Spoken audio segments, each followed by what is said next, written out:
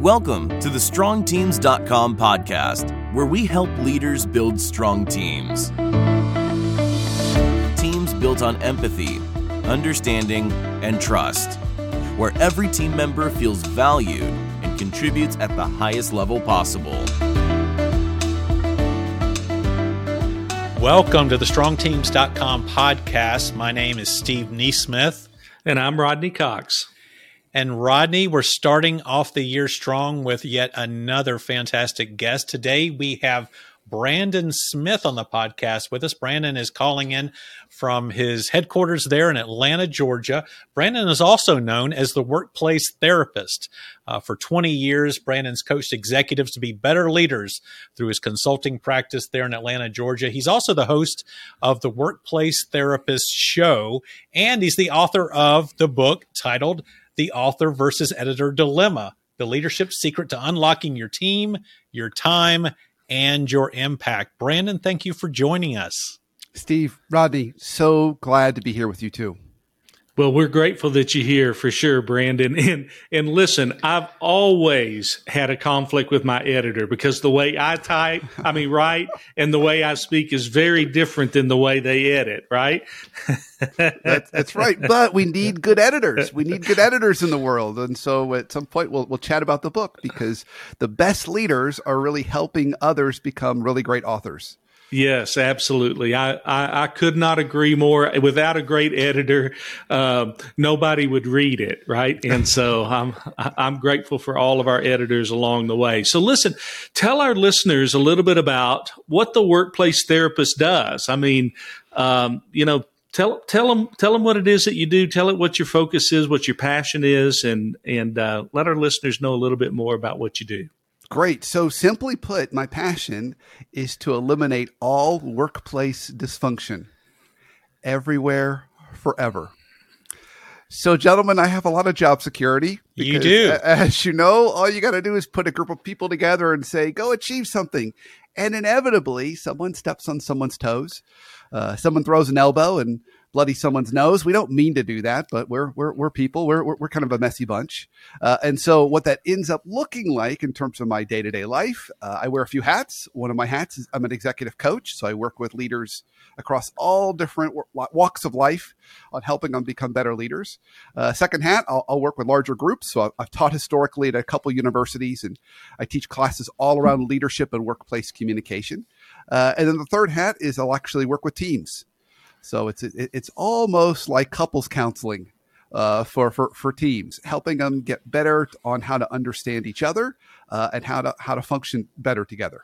So I love what I do. No 2 days are alike, and no two people are alike. So it makes me always on my toes.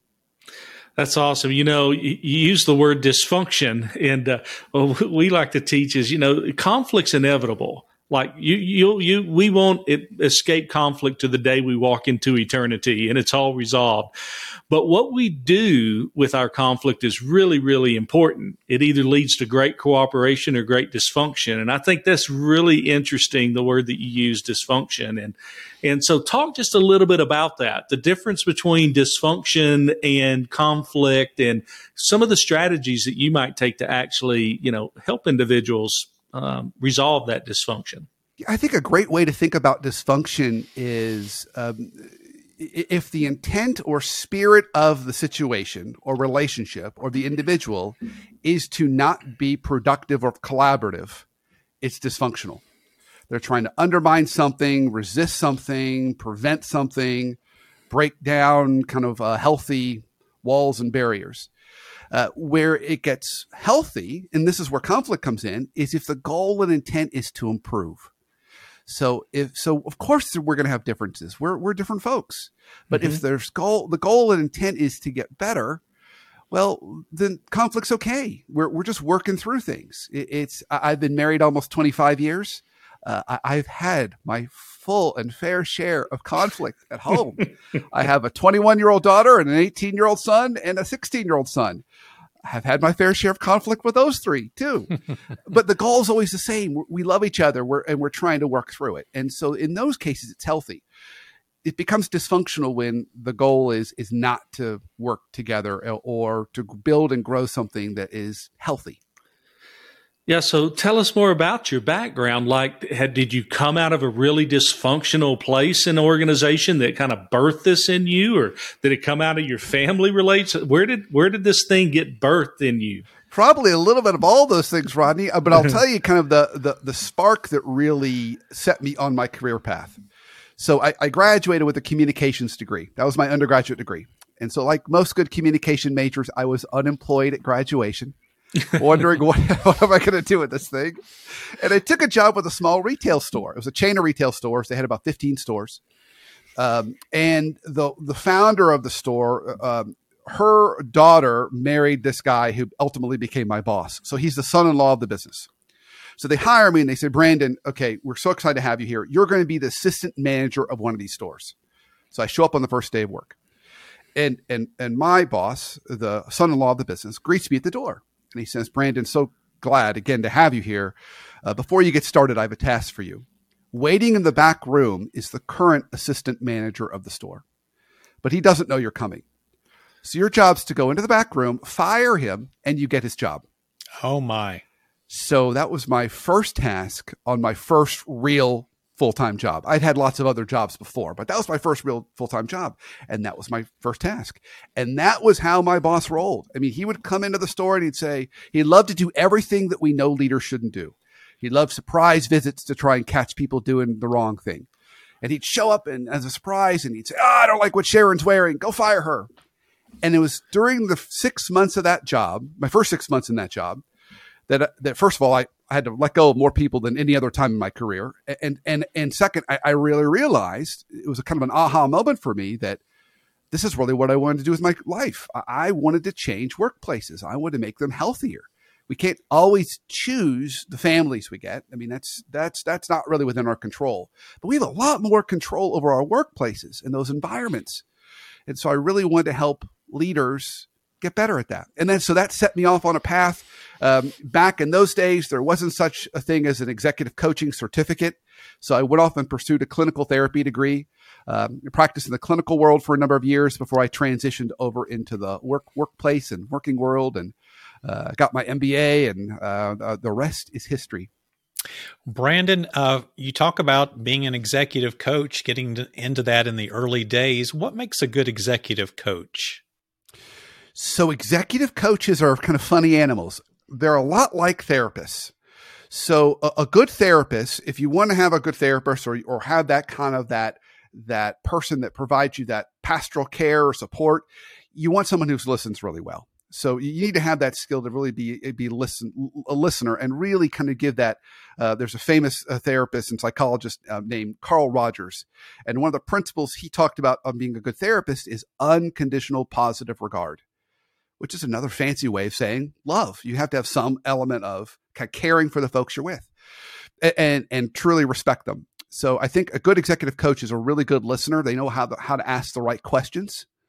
But what makes a coach different than a therapist is therapists are not supposed to give you advice because they don't want to create a codependent relationship where now every time you got a life decision, you call up your therapist to tell you what to do. They don't want to do that. We're trained not to do that. A coach, however, can give you advice. So it's all about listening, asking the right questions, and then knowing the right timing and the right kind of advice to give.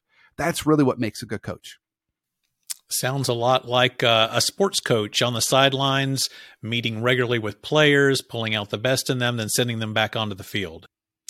Agreed completely. And what's funny about that, Steve, is so often when I'm talking to my clients as leaders, I will challenge them. I say, are you trying to win an MVP or are you trying to build a world championship? Because those are two different things. Sometimes we find ourselves running plays and doing the work when we probably should be on the sidelines, coaching folks, developing folks, and thinking more about the broader, longer-term strategy.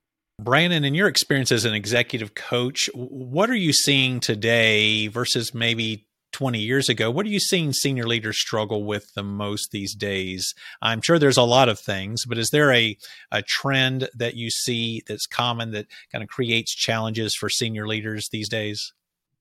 Yeah, Steve. So I'll give you two trends. So the first trend started about 5 or 6 years ago.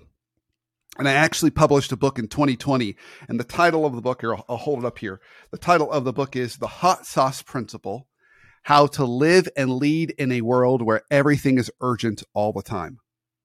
And I think that's probably the first trend, is that you name the workplace, for-profit, nonprofit, faith-based, corporate, it doesn't matter. You're going to find folks that say, it feels like everything is on fire around here. I often use the analogy, just like in the book, it's like hot sauce. It feels like hot sauce is poured on everything.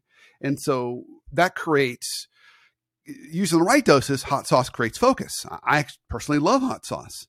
But if everything coming out of our leadership kitchen is covered in the stuff, right? Our appetizer is covered in hot sauce. Our salad is drowning in hot sauce.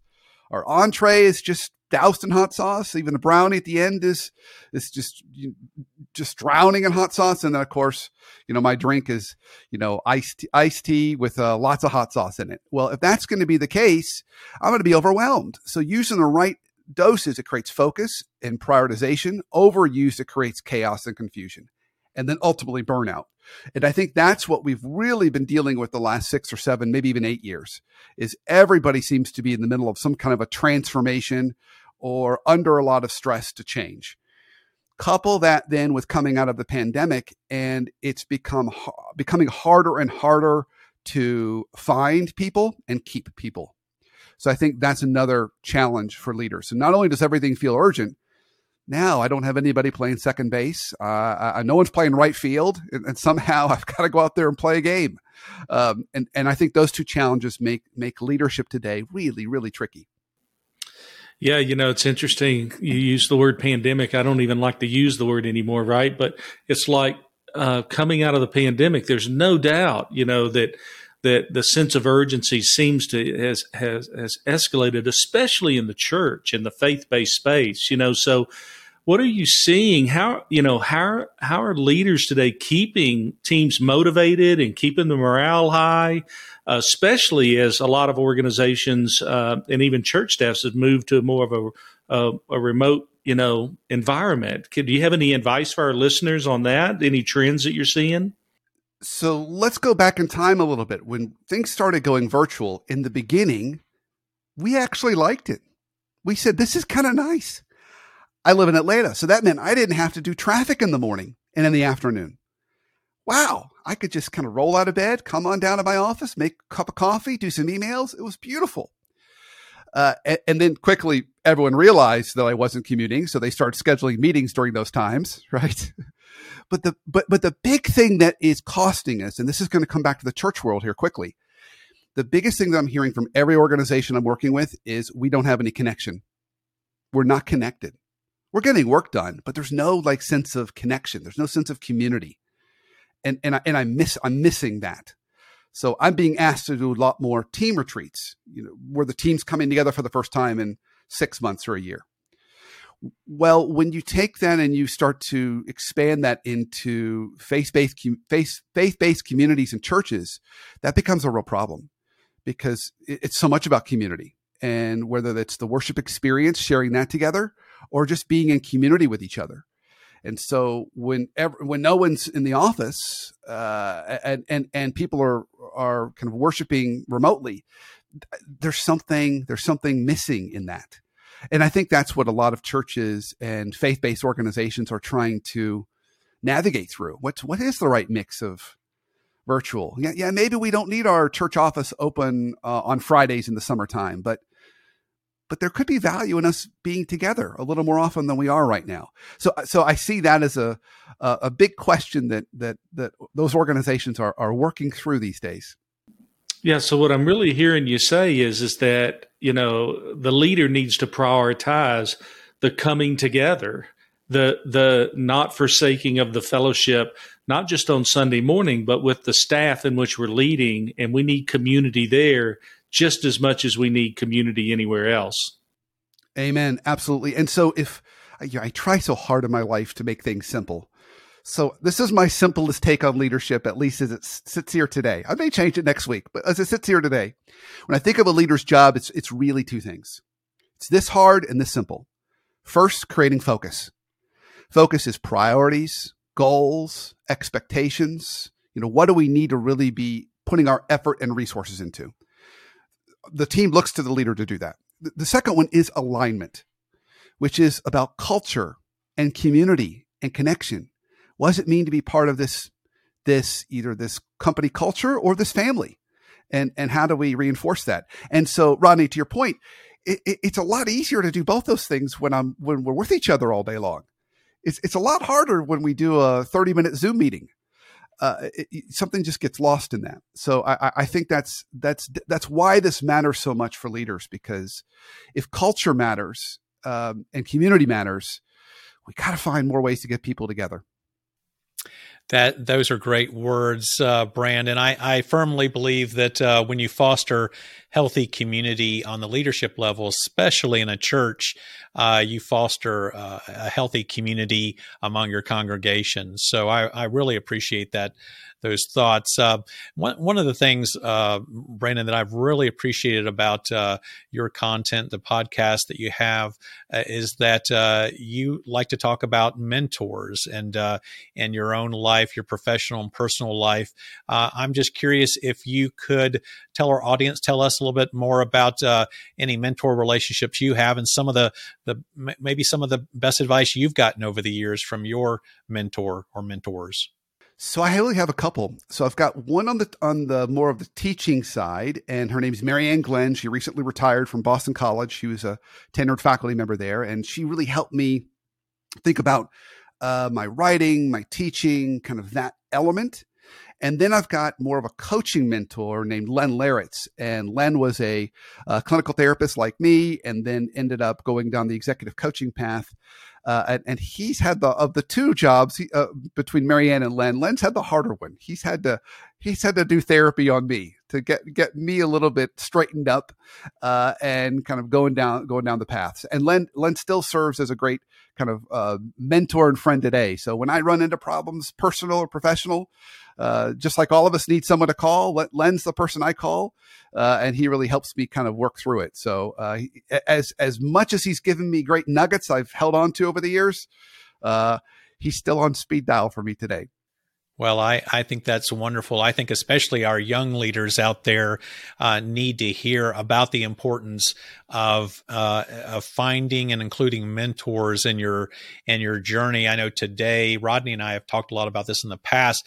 There is so much leadership information out there in the digital age that we live in that it's easy to fool yourself into believing that as long as you're consuming all that leadership content all the time, that you are preparing yourself well for leadership. But that's just, we've learned over the years, that's really not the case. You've got to have mentor relationships in your life. I can't live without mine, and appreciate hearing about yours. Yeah. There's a guy by the name of Tim Elmore, and he's for many years, he's been part of the John Maxwell family. For many years, he's done a lot of work on generational differences and studying generations. Focus a lot on millennials. Now he's looking at Gen Z. And I saw him give a presentation around his new book, and he talked about Gen Z, and he said the challenge with Gen Z is what they're looking for from mentors and even parents is they're not looking for someone to tell them what to do or how to do something. They can find a YouTube video on that. They can Google that. They're looking for someone that can help them make sense of the world, which I think is such a great way to say it. Because they can get all the information they need, but they don't know how to make sense of it. And so they need someone that can help guide them in that way. And I think we all need people like that in our lives. And it doesn't have to be one size fits all. It's not like you only get to pick one mentor. You can have a couple for different parts of your life, which is also really fun. Yeah, and I think even the accountability piece that comes out of that, right? It's one thing to go watch that YouTube video to gain that knowledge, but then without any accountability, who's going to keep you accountable to put that into action and to actually, act on what you've learned and what you now know to be true. And so I think accountability is such a big part of mentors and coaches and a big role they play for sure. As we look at the different books that you've written, I know that you really have a heart for team building and for leadership development. What are some of the books that you might refer our audience to that you think could be incredibly helpful to them? Maybe a few books that you've read along the way that's helped shape your leadership philosophy and your team building philosophy. Well, I think, we can start with Pat Lencioni's 5 Dysfunctions of a Team. That's kind of a classic. It's a great way to kind of look at teams and what's working and what's not working. I think another classic would be Jim Collins' Good to Great. He actually wrote a book before that's supposed to go after Good to Great, if you're following my logic here, and it's called Built to Last. So if you're looking for building long-standing organizations going to be around for a long time, Built to Last is really great around that. And then I would even recommend, kind of sidestep here, some of Brene Brown's work around vulnerability and the power of vulnerability, and how that is a really important leadership skill set today, to invite people in versus acting like we've got all the answers. So it's another form of humility, but a little more of an active way of inviting folks in. I think is also a great add to our leadership toolkit. So those would be 4 I might start with.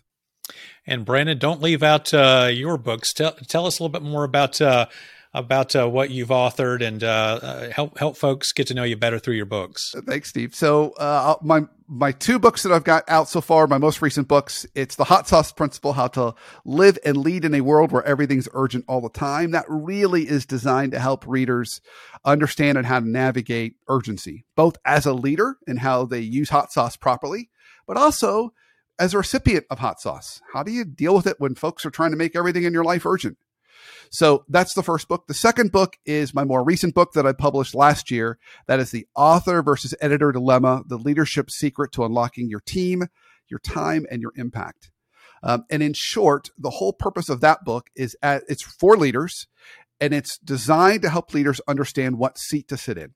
And so, to cut to the chase, whenever there's a dynamic between a leader and a direct report, in that dynamic, someone always has to sit in the author seat and someone always has to sit in the editor seat. And for leaders, I want to make sure they're sitting in the editor seat with their teams 80% of the time and authoring only 20. And that makes perfect sense when you think about your all-time best team members and direct reports. They'd come to you and they'd say, "Hey, Rodney, there's a problem.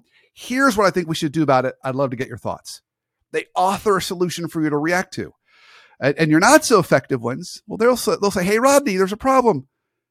What do you want me to do about it?" And as soon as they throw their hands up and say, "What do you want me to do about it?" it sounds so innocent, but what they're really doing is now they're reeling you into that author seat. So now you're either telling them what to do, or you'll just say, "Hey, well, everything's urgent around here because everything's urgent all the time. Why don't I just take it over and do it myself?" And so when you do that, then those folks don't get the opportunity to author, and then they can sit in the editor seat and they can say, "Well, it's not my fault it didn't work out. I'm just doing what Rodney told me to do." So it's really designed to make sure leaders are sitting in that right seat. So they're working more on the business rather than in the business, and they're developing their folks. They're helping their folks practice their ownership, initiative, and critical thinking. So they're getting better too. So it's kind of they're kind of elevating the whole team. That's the gist of the book, and I find it is so needed today. It doesn't matter what kind of leader I talk to. They find themselves slipping into that author seat a little more often than they want to. And it also results in a lot more time. They're spending a lot more time working than they want to. So it's about working smarter rather than harder. So Brandon, where can our audience pick up copies of these books? Where's the best place for them to go? Any kind of e-retailer is the easiest way. If you can get the Hot Sauce Principle in both paperback, Kindle, and audiobook. Okay. And I, hopefully my voice isn't too boring. I read it. So you'll be listening to me. And then in Author versus Editor, same thing, paperback, Kindle, and the audiobook for Audible is just dropping this month. And it's also available on hardcover. So Author Editor's got 4 different ways you can get it. So Amazon's probably your best place to go, but you can also go to my website, The Workplace Therapist, and you can get them from that as well. That's awesome. So I love to always end our interviews with this question. Brandon, what is one question that I shouldn't have asked you, or is there any question I should have asked you during this interview that I haven't asked you yet that you'd really like to speak to our audience about? I would say this. So part of the challenge in the world we live in today, even more so true if we think about in the church office world. Okay, so we're working inside a church or faith-based organization. The challenge is figuring out healthy boundaries for all of us. Figuring out those ways that we can love folks at the right distance and keep ourselves healthy and support others. Because it's so easy, if we don't have good boundaries, it's so easy to suffer from burnout, or on the other end, have people feel like we're not as connected as we want to be. So I think we're going through this constant iteration of figuring out how do we connect properly, but also maintain those healthy boundaries, which also means that we take time for rest for ourselves. I find a lot of leaders struggle with that, but finding that time to rest is really, really key. So we're ready to give the best of ourselves to those that need us. Well, Brandon, I can't thank you enough for joining us here today. Every word that you've spoken, I know will bring life to all of our listeners. And to our listeners, just want to remind them that they can look you up at theworkplacetherapist.com. That's theworkplacetherapist.com. Once again, Brandon, thanks for being with us again today, and God bless. Rodney and Steve, it was an absolute pleasure. Really enjoyed the conversation. Looking forward to future ones.